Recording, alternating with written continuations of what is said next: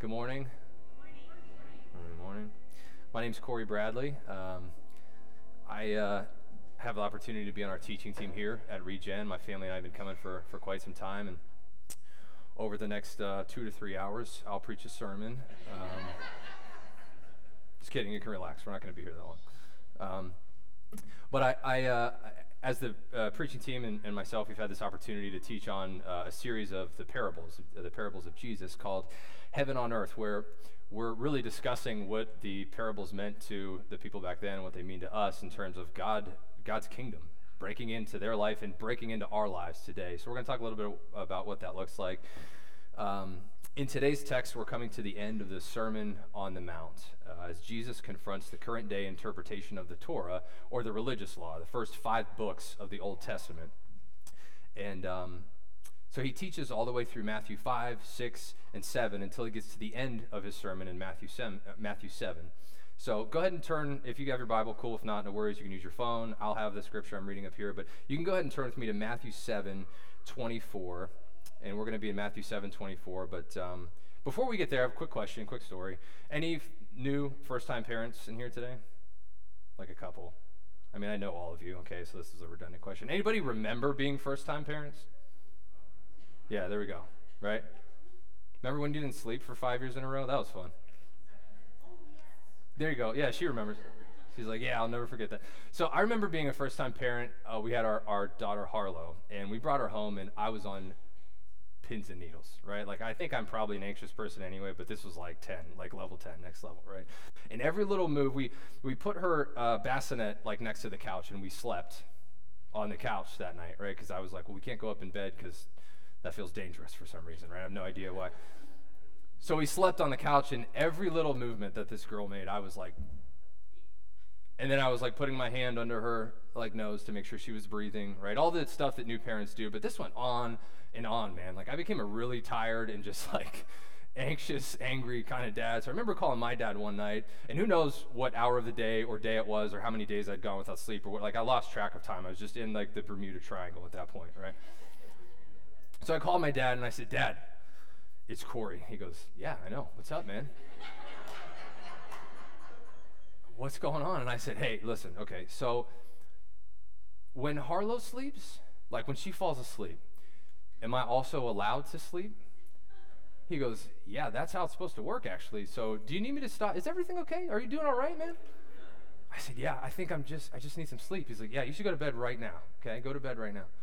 I remember one of the most challenging nights about a month or two in. I was trying to give Jess a little bit of a break, right? Because first-time moms, like, they just got it bad. It's really tough, right, for them. Dads, I know, right? We kind of have it easy in a sense, but I was trying to give her a break, and I remember, man, that night, it was one of the most challenging nights I'll ever remember being a parent. First-time dad, right? This was probably a month or 2 months in, and I don't really know if, like, newborns, if they have, like, a built-in like mess with your new dad's sleep timer, but it really feels like they have like a specific, like it's just built in there to wake you up as soon as you fall asleep every time. So it was like 5 or 6 times, right? Like I put her down in her little bassinet, and it was like 2 a.m., 2:30, 2:45, 6, whatever, right? I lost track of time.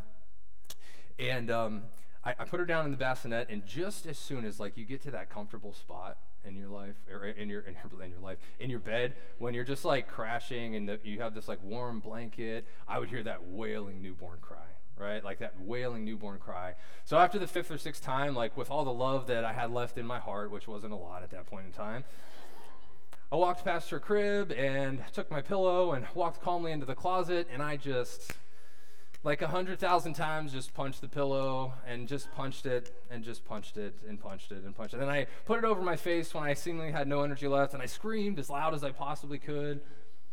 And then I walked out of the closet like nothing ever happened, and I grabbed my child and I said, I love you so much. And she's screaming in my ear, and right. My point here is that parenting is hard. It's really tough, especially for new parents. And the thing is, like, nobody gives you a warning. Nobody wants to warn you and talk to you about the tough parts of parenting. Everybody is in this elated, really fun stage. You say, oh, we're having kids. And they're like, oh my gosh, your life is going to get so good and so great. You hit the lottery. It's like you won $1 million. This is so great. I remember when we had our children. Oh man, it was just such like the most precious and most wonderful time of my whole life. Really? You never had your first UFC fight in the closet alone at 4 a.m.? That good, huh? Parenting is that good.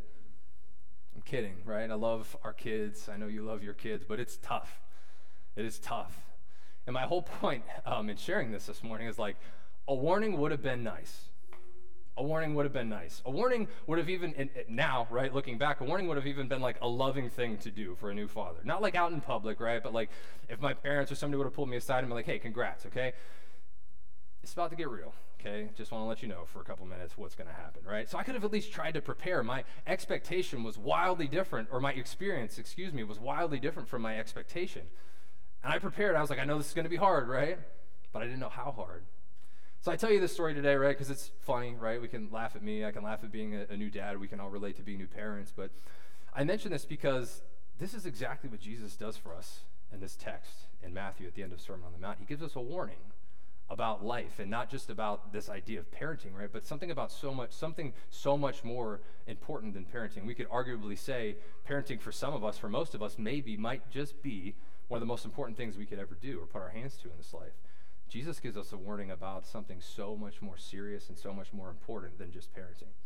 So if you're there, Matthew 7:24 through 27, he says this. I guess I could read out of my Bible since we're in church.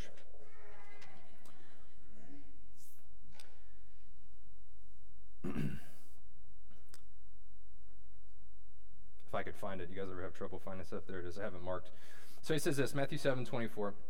Therefore, everyone who hears these words of mine and acts on them will be like a wise man who built his house on the rock.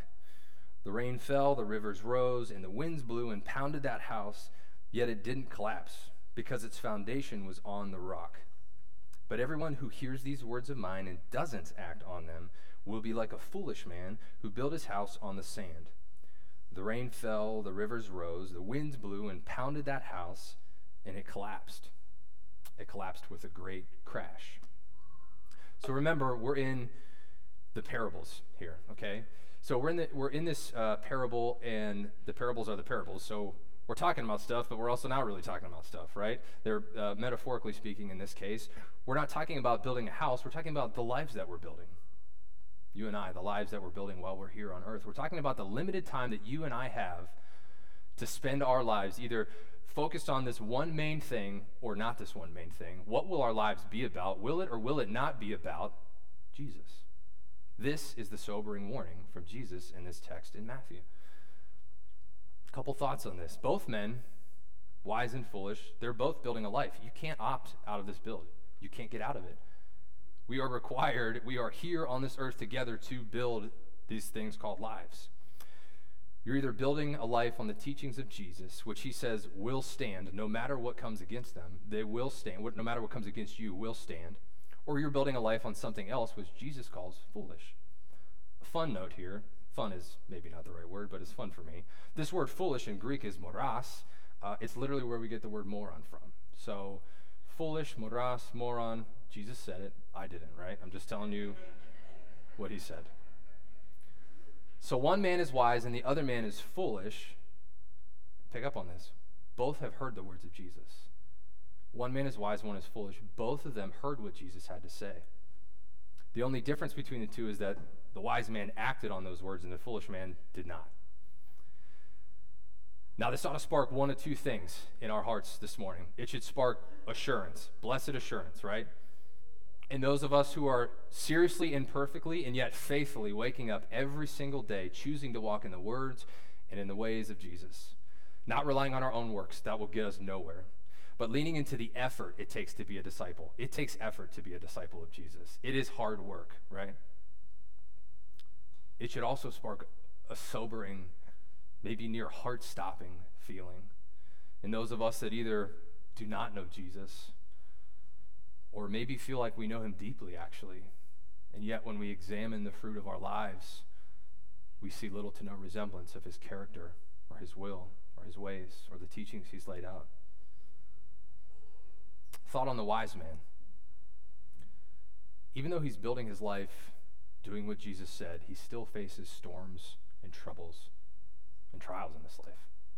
Just because we follow Jesus doesn't mean we get to opt out of having troubles and problems. In the end, he'll still face the same judgment. He'll still face the same accountability that comes with this life that the foolish man will. They're still going to be judged. They'll still have to face the consequences of what happens in this life. His life does not become easy because of Jesus. Please, please, please mark that down. Take that note. His life does not become easy because of Jesus. In fact, it's actually cost him a lot more work. If you turn real quick, you don't have to turn, but if you're interested, Luke 6:47 in the first half of verse 48. Same parable, Jesus' words from Luke's perspective here, okay? I will show you what someone is like who comes to me, hears my words, and acts on them. Here's the key. He's like a man building a house who dug deep and laid the foundation on the rock. Digging deep is hard work. Laying a foundation is hard work. So please, be aware of anyone, especially within the church walls, capital C, right? The whole church, globally, everywhere. Like, please be aware of, like, that people would lead you to believe that following Jesus leads to an easy life. Jesus does not promise us an easy life. Following Jesus almost instantly makes things more complex, instantly makes things more challenging. With him or without him, we face nearly all of the same struggles, all of the same problems in life, but it's only with him that we remain standing in the end. It's the only way to live a life, to build a life that stands in the end. Now, just a little bit of background. I've seen some New Testament scholars in this area of Scripture. They point to this section as a clear sign that Jesus is talking about Judgment Day. That seems scary a little bit, I'm going to be honest with you. Others have said, well, maybe it's Judgment Day specifically, but historically, like when we look through the Bible, when we see winds, when we see floods, when we see storms, when we see that sort of thing, like the Bible's referring to the problems we have in this life, right? So I'm going to go out on a limb today and just say that for our discussion here today, the context of this, right, the translation of this, the interpretation of that particular portion, like, doesn't necessarily matter because Jesus' message is still 100% clear. It's still 100% the same. A life built on anything else, anything other than hearing and then acting on the words of Jesus will lead to a great crash in the end. I'm just here to cheer you up this morning. 100%. The odds are 100%. If we do not build our life upon obeying the words of Jesus, will lead to a great crash. Now, in the end, who knows, right?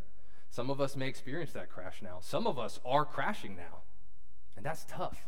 Some of us are walking through the crash right now, and that is so hard and can be so sad and lead to so many tough and challenging things in life. Some of us will experience it now. Some of us may not experience it until Judgment Day. Some of us, and this we're the worst off of all because we may never experience a crash until the end.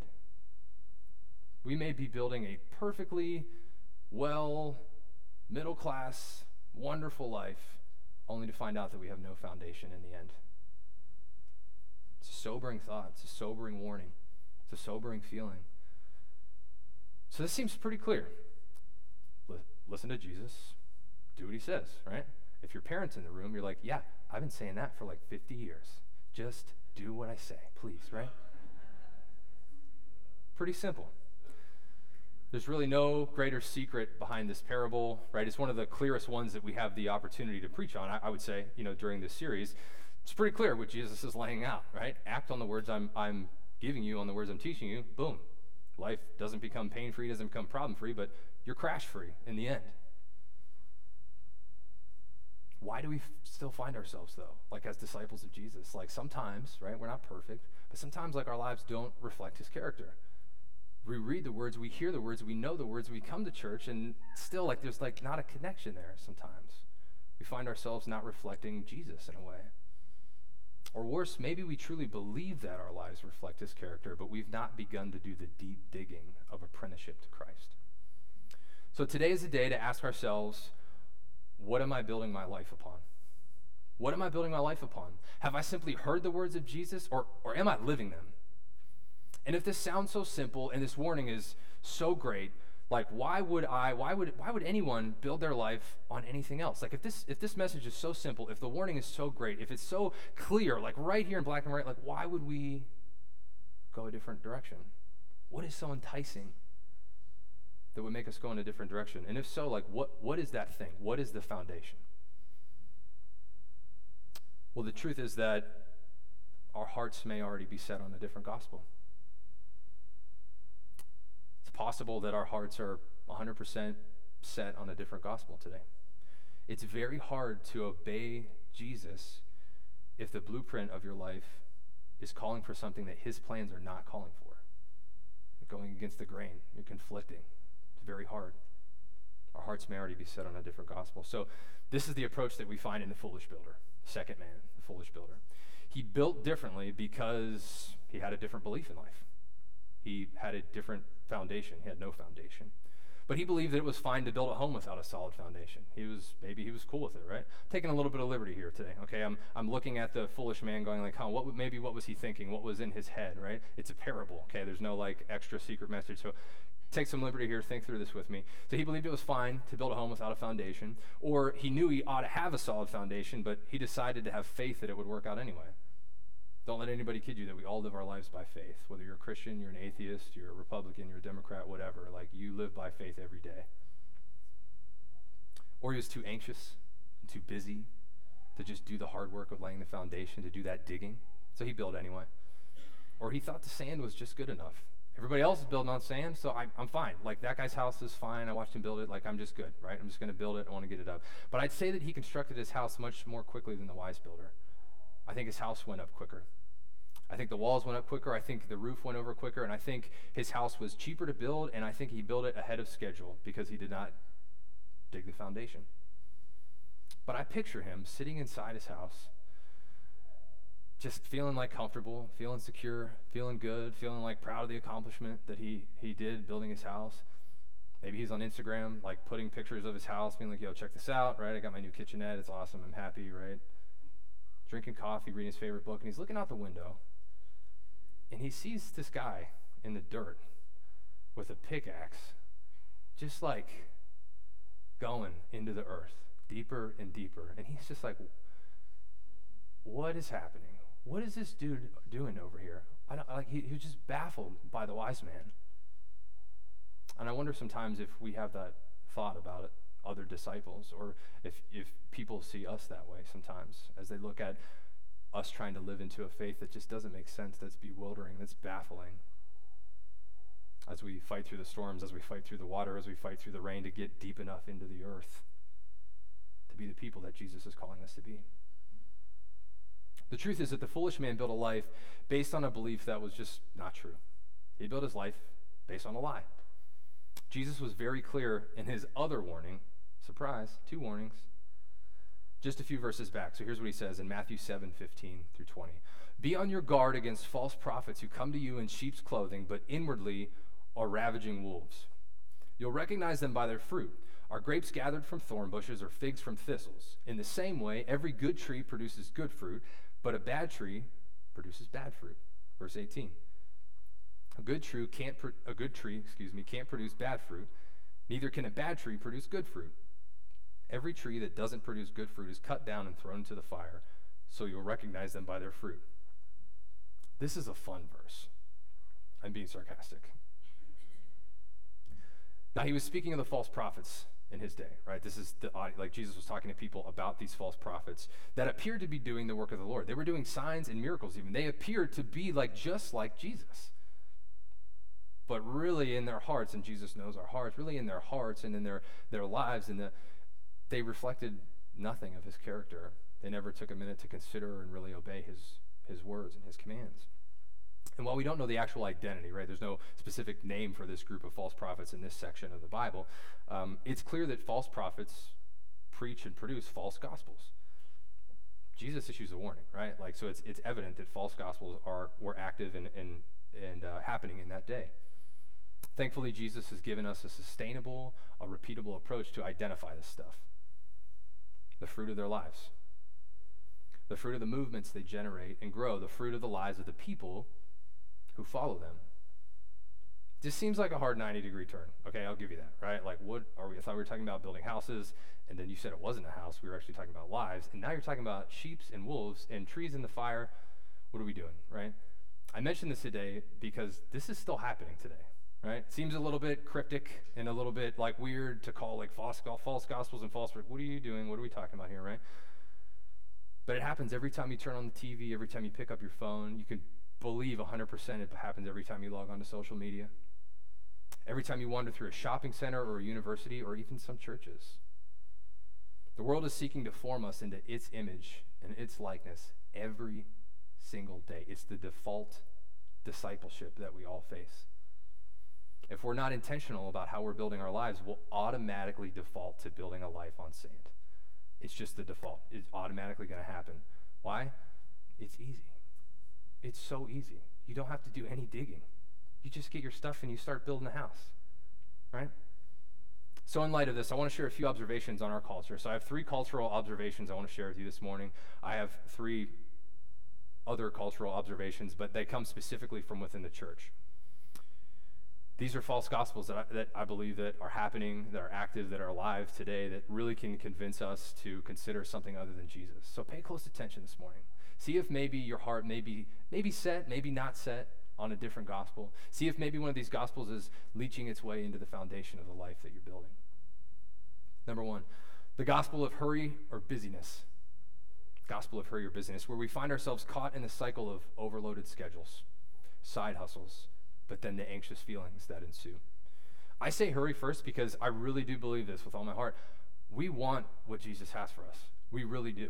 We want the life that he has for us. We want to be transformed into the people he's calling us to be. We want our lives to reflect his character. We want to be genuine. We want to feel peace. We want to feel loved. We want to be a part of the kingdom that is transforming hearts and minds across the world. We want that. But our deepest desires are not always the strongest ones. Our deepest desires are not always the strongest ones. I love the way John Ortberg says this. Hurry is not just a disordered schedule. Hurry is a disordered heart. Now, this is the most accessible gospel. This is the most popular gospel today. It's the one in which we can all default to. Even if you're following Jesus, you can default to this gospel of hurriness and busyness and overload. It's the sandiest sand that is out there. If it feels hard to make space for Jesus, you might just be living a life of hurry. Number 2, the gospel of information and knowledge. Okay, I'll stop right here. I'm not anti-knowledge, I'm not anti-science, I'm not right? Those all inform Scripture and our walk with Jesus in one way or another at one point in time or another. But this gospel is where we seek to inform or become informed, and yet with all the knowledge and all this information, we still do not transform. We still do not transform into the people we seek to be. Think about all the knowledge available to us today and all the modes and ways in which we receive it. Now think about your parents. Think about their parents. Think about how much knowledge, right? How much information is just double, triple, quadruple, just like generation after generation, right? But think about how hard it is still to transform into the person that you seek to be, to the people that we seek to be, to the society that we seek to be. Think about the 24-hour news cycle in this case, and this is still like a new thing for the human race. I know we've all probably grown up with a 24-hour, maybe not actually, but I've grown up with a 24-hour news cycle, right? Just constant, going. It's not on in my house, but it's going on and on and on. Another bomb hit this place. Another plane flew into this building or this tower. Another car drove into this group of people. Somebody shot this school up, and this other person did. It's just it's information overload all the time. It's information overload all the time. But guess what? We can do nothing about any of those things. I don't want to be depressing today, right? But what am I going to do sitting on my couch at home about all these things happening across the world? Really, what am I going to do? What are we going to do? Most times, this seeks to simply just paralyze us. All the information simply just seeks to paralyze us in this specific gospel of information and knowledge. So we shut down. It's a gospel, though, that builds apathy right into our very souls. It's a gospel that's building apathy right into our souls, so that when we actually are called to action, we're instantly met with feelings of overwhelming just anxiety and defeat. I can't do anything anyway, so this is just too much. I can't, right? We just live with that constant barrage of information and knowledge. But it's a gospel that tells us that information is enough and action is not required. Third cultural observation. It's a pretty general one, but the Western gospel, where you and I are to be self-made men and women who go hard charging into the world to make some money and make a name and make a career for ourselves. We're not familiar with living life under the rule of a king. We're Westerners, we're individualists, right? I have a 401k to fund. I don't have time for this, okay? We have homes to sell, degrees to attain, ladders to climb, right? I'm not demonizing any of this stuff. This is life, okay? Stuff is necessary. But this gospel would say that these things, right? Build your life on these things only, specifically. Go after these things. Focus your life on these things. We ought to do what we think is best, what makes the most logical sense. This gospel would have us convinced that our own hard work will save us and free us and make us into the people that we're destined to be. But it never takes into account the kind of person we're becoming along the way. Never takes into account what's happening to our heart and to our soul through that process of building and living. So there's 3 observations for the culture, 3 observations from within the church. And remember, these are potentially false gospels that we can be enticed, or that may seem like, wow, that seems easy, that seems good. I should build my life on that. Hear me on this one. If you want to talk after, we can. The gospel of souls, or this would be what New Testament scholar Scott McKnight calls the plan of salvation. This gospel takes the entire gospel of Jesus Christ, and it boils it down to the single concept of salvation. Okay, pause. Some people are just like, all right, so you don't believe in salvation then? Is that what you're saying? Or like, is that, it's necessary. It's Jesus, like the amazing grace, right? Like salvation, it's necessary, right? But it takes the entire story, Genesis to Revelation, and it goes, whoop, salvation. This is the only hanging, most important thing, right? But I love the way that Scott McKnight says it in his book, The King Jesus Gospel. We're tempted, really this is only happening, I don't say only happening in America, but we could also call this the American gospel. The King Jesus Gospel says this: we are tempted to turn the story of what God is doing in this world through Israel and Jesus Christ into a story about me and my own personal salvation. In other words, the plan has a way of cutting the story from a story about God and God's Messiah and God's people into a story about God and one person, me. And in this, the story shifts from Christ and community to individualism. It's a gospel that says hearing is enough, and one that focuses solely again on that amazing grace provided to us of salvation through salvation, but it misses the deep digging of discipleship. It misses the deep digging of being transformed by Jesus Christ in this life. In this life. This gospel is sometimes sold as just a ticket to heaven, right? And yeah, that's true. But we're missing so many things in this life by boiling the gospel down to just this. This gospel makes it hard to say yes to Jesus because it only asks you to say yes to Jesus one time. The gospel of religion, where we're the church and the world is the world. But there's really no visible difference between us. It's us versus the world, and God's probably angry, but we're trying a little bit harder than everyone else. So like, we're going to make it probably, I think. I don't know really, but I think we're going to make it, right? We're trying harder, we go there. Going to church becomes our identity, or part of our identity. And it's a place where we work to act right based on some set of perceived moral standards that are really coming from our outside culture, right? These things that we feel like we're following some sort of like moral compass, that we got to be right.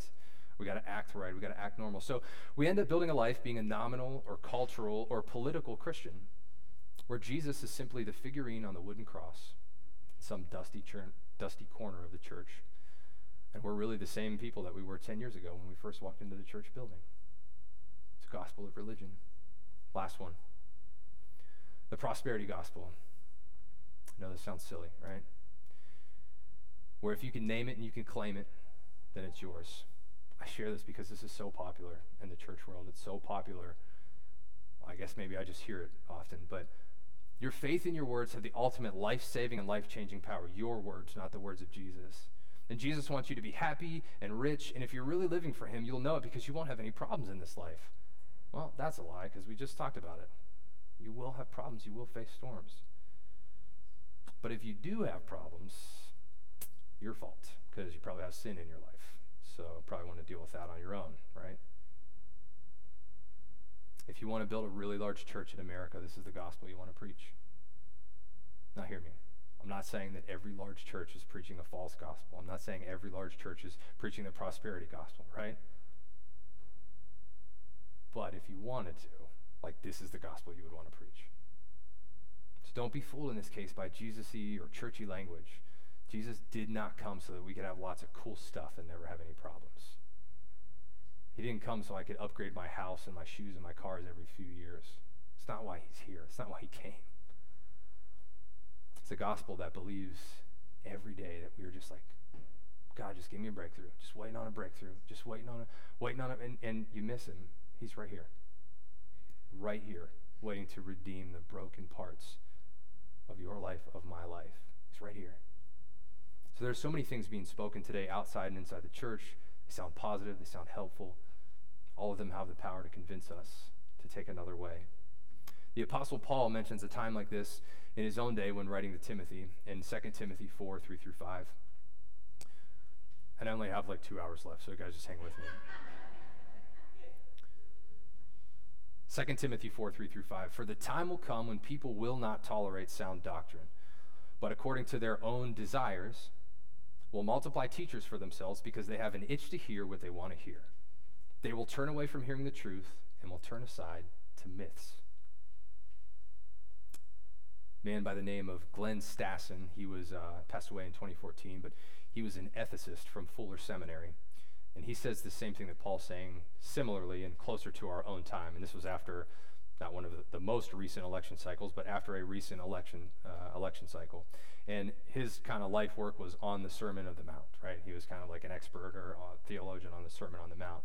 And he says this in reference to the Sermon on the Mount. All of these teachings mean that we should beware of those who claim to be Christian spokespersons, but whose words tell us to give our loyalty to the ruling powers. They deceive us. We are to beware of those who claim to speak truth, but whose words try to persuade us to serve greed, war, and ethnic division. Beware of those who put before us a corporate brand, or a national flag, or a racial loyalty, or the almighty dollar, or an image of our nation that stands for goodness against another nation that stands for evil, and inflames us to make war and arouses our passions to serve that image rather than to serve God, who is revealed in Jesus Christ and in the Holy Spirit. Okay, deep breath. This is a lot. I get it, okay? At this point, it feels like maybe there's this danger creeping around every corner, and like we just don't even have a shot, and there's sand everywhere, and it's just in my shoes, and I don't like sand in my shoes, and people dressed up like sheep, and they're really wolves, and that feels weird. Like, I don't know what to do with that, right? Maybe you're afraid to have kids because you don't want to be the guy in the closet, and giving you so much bad news this morning, and I'm sorry for that. But I'm also not sorry. Because here's the good news. Jesus is absolutely not looking for perfect people in this case. The good news is that while it feels like our only option is to build life on sand, right? We look out sometimes in our current day and our current culture, and we're like, I live in the desert, right? There's sand everywhere. It's like our only option, right? Jesus stands up and he reveals that he is immovable, that he is the rock that we are all searching for. Whether we want to admit that we're searching for that or not, right? I'm telling you right now, the thing that you are searching for is the rock in Jesus. And that's the promise that he makes us. Promises a life, although in amidst storm after storm after storm, he promises a life that will not come crashing down. The only guarantee is through Jesus. A life that will not be overcome by whatever this world would send our way. One that may be wind-whipped and scarred, but never crashing down to be washed away in the flood. This is the good news of Jesus Christ. And if you would let me, for a couple more minutes, if you're still feeling doubts about taking your entire life and framing it on the foundation of obedience to Jesus, I want to highlight his character for you this morning. I want to highlight the character of Jesus for you this morning because sometimes we find ourselves wondering or doubting and whether or not that this is a good idea. It could be that you are just unsure of his intentions for your life. And that's a fair question. That's a fair feeling. That's a fair assumption sometimes. It's impossible to act on someone's words if you don't really know whether or not you can truly trust them. But in the same vein, once we truly know the character and the intentions of Jesus, it becomes impossible not to go where he leads. When we really know him, it becomes impossible not to follow his path, his way. So we see this in Jesus. We see the character and the reality of what he's done for us. We see it first and foremost in this. See, the reality of the situation is that we are dead. Dead without him. We are dead without Jesus. Without Jesus, we are hooked and dragged away by a broken world, by foolish ideologies that prop themselves up to be good and proper and helpful, and like, you're going to make a lot of money and your life is going to be good. You're going to have everything you dreamed of, right? Like, without Jesus, we are dead. We are fooled. We are tricked. We are dragged away. If we think Jesus dying on the cross seems dramatic or maybe even a little bit overboard, we misunderstand the reality of this life. We misunderstand true reality. His response was appropriate to the problem at hand. A swift, life-saving measure and a selfless death to save us from the great crash in the end. He's also the epitome of unselfishness. I'm sure he could have easily fixed everything from his throne in heaven. He's Jesus. He could do whatever he wants. But what did he do instead? He literally took the hardest possible route. The hardest possible route to come here, to take on our brokenness, to be with us. He's the epitome of unselfishness. He left the perfect atmosphere and every comfort in heaven. How unselfish. To live with us, to eat with us, to drink with us, to heal our wounds, to embrace us, to be present with us, to teach us. He came to literally charge the gates of hell so that we would never see the finality of death. We deserve none of it, and yet he gave us everything. His baseline demeanor toward us is love and mercy, even as we fumble our way through this life. It's love and mercy even as we continue to stumble and fumble. He's a father on the front porch at 2 a.m, waiting for his kids to come home from a crazy night of partying. And when they pull in the driveway, they're not met with a scowl and yelling, but they see their father rushing off the front porch to embrace them and carry them into the house. Gets me every time. They're met with a warm embrace and a meal and the loving, caring nature of a father. This is Jesus. This is his character. These are his actual, honest-to-God intentions. I wouldn't lie to you. He is always and only good. He's always and only good. Bad things will happen to us in this life. Jesus just said it over and over again. It's not Jesus who brings these things. It's not Jesus who designed these things. It's not Jesus who waves the magic wand and says, be tempted or work through this illness now, right? Be tested with this illness. That's not true. That's a lie. That's not Jesus. And yet, it's Jesus who said, I'm with you. Jesus is the friend who says, hey, guess what? Anytime you ever have a problem in your life, call me and I'll be there. Your problems are now my problems, no matter what they are. I want to be in it with you. I am here for you. I'm here with you. He is always and only good. No question about it. We'll position ourselves better to act on his words when we begin to truly know his character or his intentions. We'll know his intentions when we get to know his character. Too often we try to muscle through, just like, I just got to be like Jesus and like follow this moral compass and I'll get we'll make it. Try to be someone in this world without fully knowing who we are, who he is. I'm going to wrap up here, still in all of this, right? I want to give you some practical things, okay? Like, I know this can feel heavy. I know this can feel like the foot is on the gas pedal the whole entire time and like good, but also like, here are some practical things, right? In the end, it's still up to you. We're all responsible for our spirituality. We're all responsible for our walk with Jesus individually, okay? But you have to say yes in the end. It's up to you. But I want to give you like 4 specific things that you can do to position yourself better to say yes, right? Number 1, go to sleep at night. Super practical, right? Go to sleep at night. But trust that what God has for us in sleep and in the gift of tomorrow is better than mindlessly and endlessly entertaining ourselves into the night. Going to sleep sometimes is an act of faith. I know that sounds crazy, but it really is. Think about all the best decisions you've made in your life. Were you working on 3 hours of sleep that day or no? Probably not, right? A rule of life, right? We can call this a rule of life. We can call this living into a rhythm of life, of specific rhythm or specific rule. It might be setting a bedtime and sticking to it, right? And all the inner child, like all the inner children in all of us are like, no, like I don't want to go to bed. Set a bedtime and stick to it. Or, and this is something I'm doing imperfectly, an hour before you go to bed every night, no screens. No screens an hour before bed, no blue light an hour before bed. Same thing when you wake up in the morning. No screens, no blue light. Those hours, those 2 hours in the day, right, in some way or another belong to abiding in Jesus.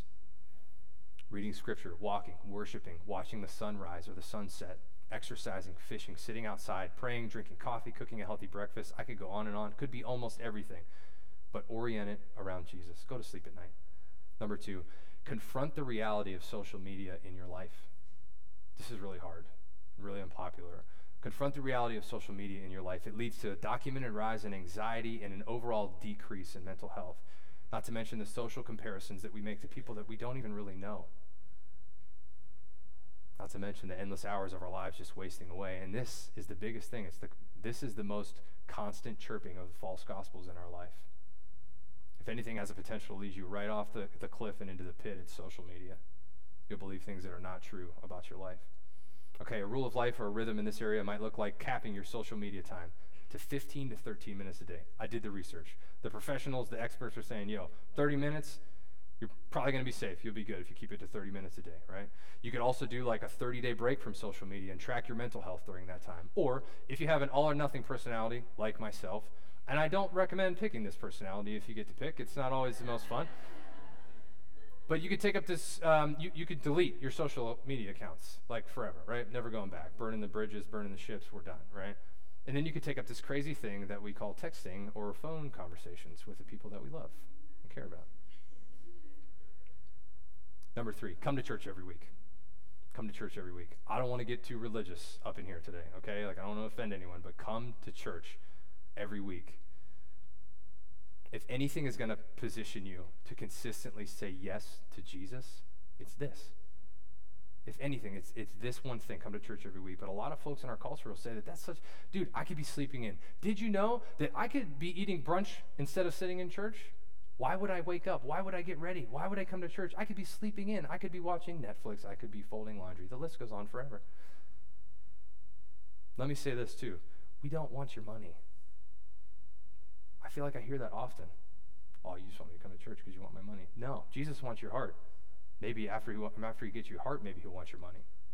I don't know. Come to church every week.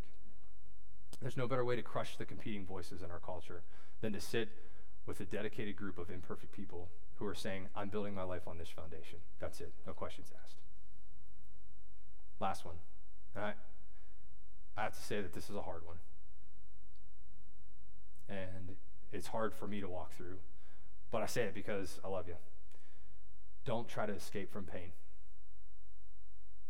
Don't live a life of escape when it comes to pain.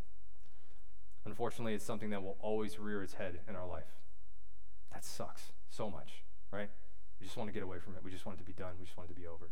But don't try to escape from pain. Instead of trying to escape, let pain and the trials of life be an instant reminder to look to and run toward Jesus. In his book, A Long Obedience in the Same Direction. And if I want my life to be anything, like I want it to be that. In his book, A Long Obedience in the Same Direction, Eugene Peterson says this: a common but futile strategy for achieving joy is trying to eliminate things that hurt. Get rid of pain by numbing the nerve ends.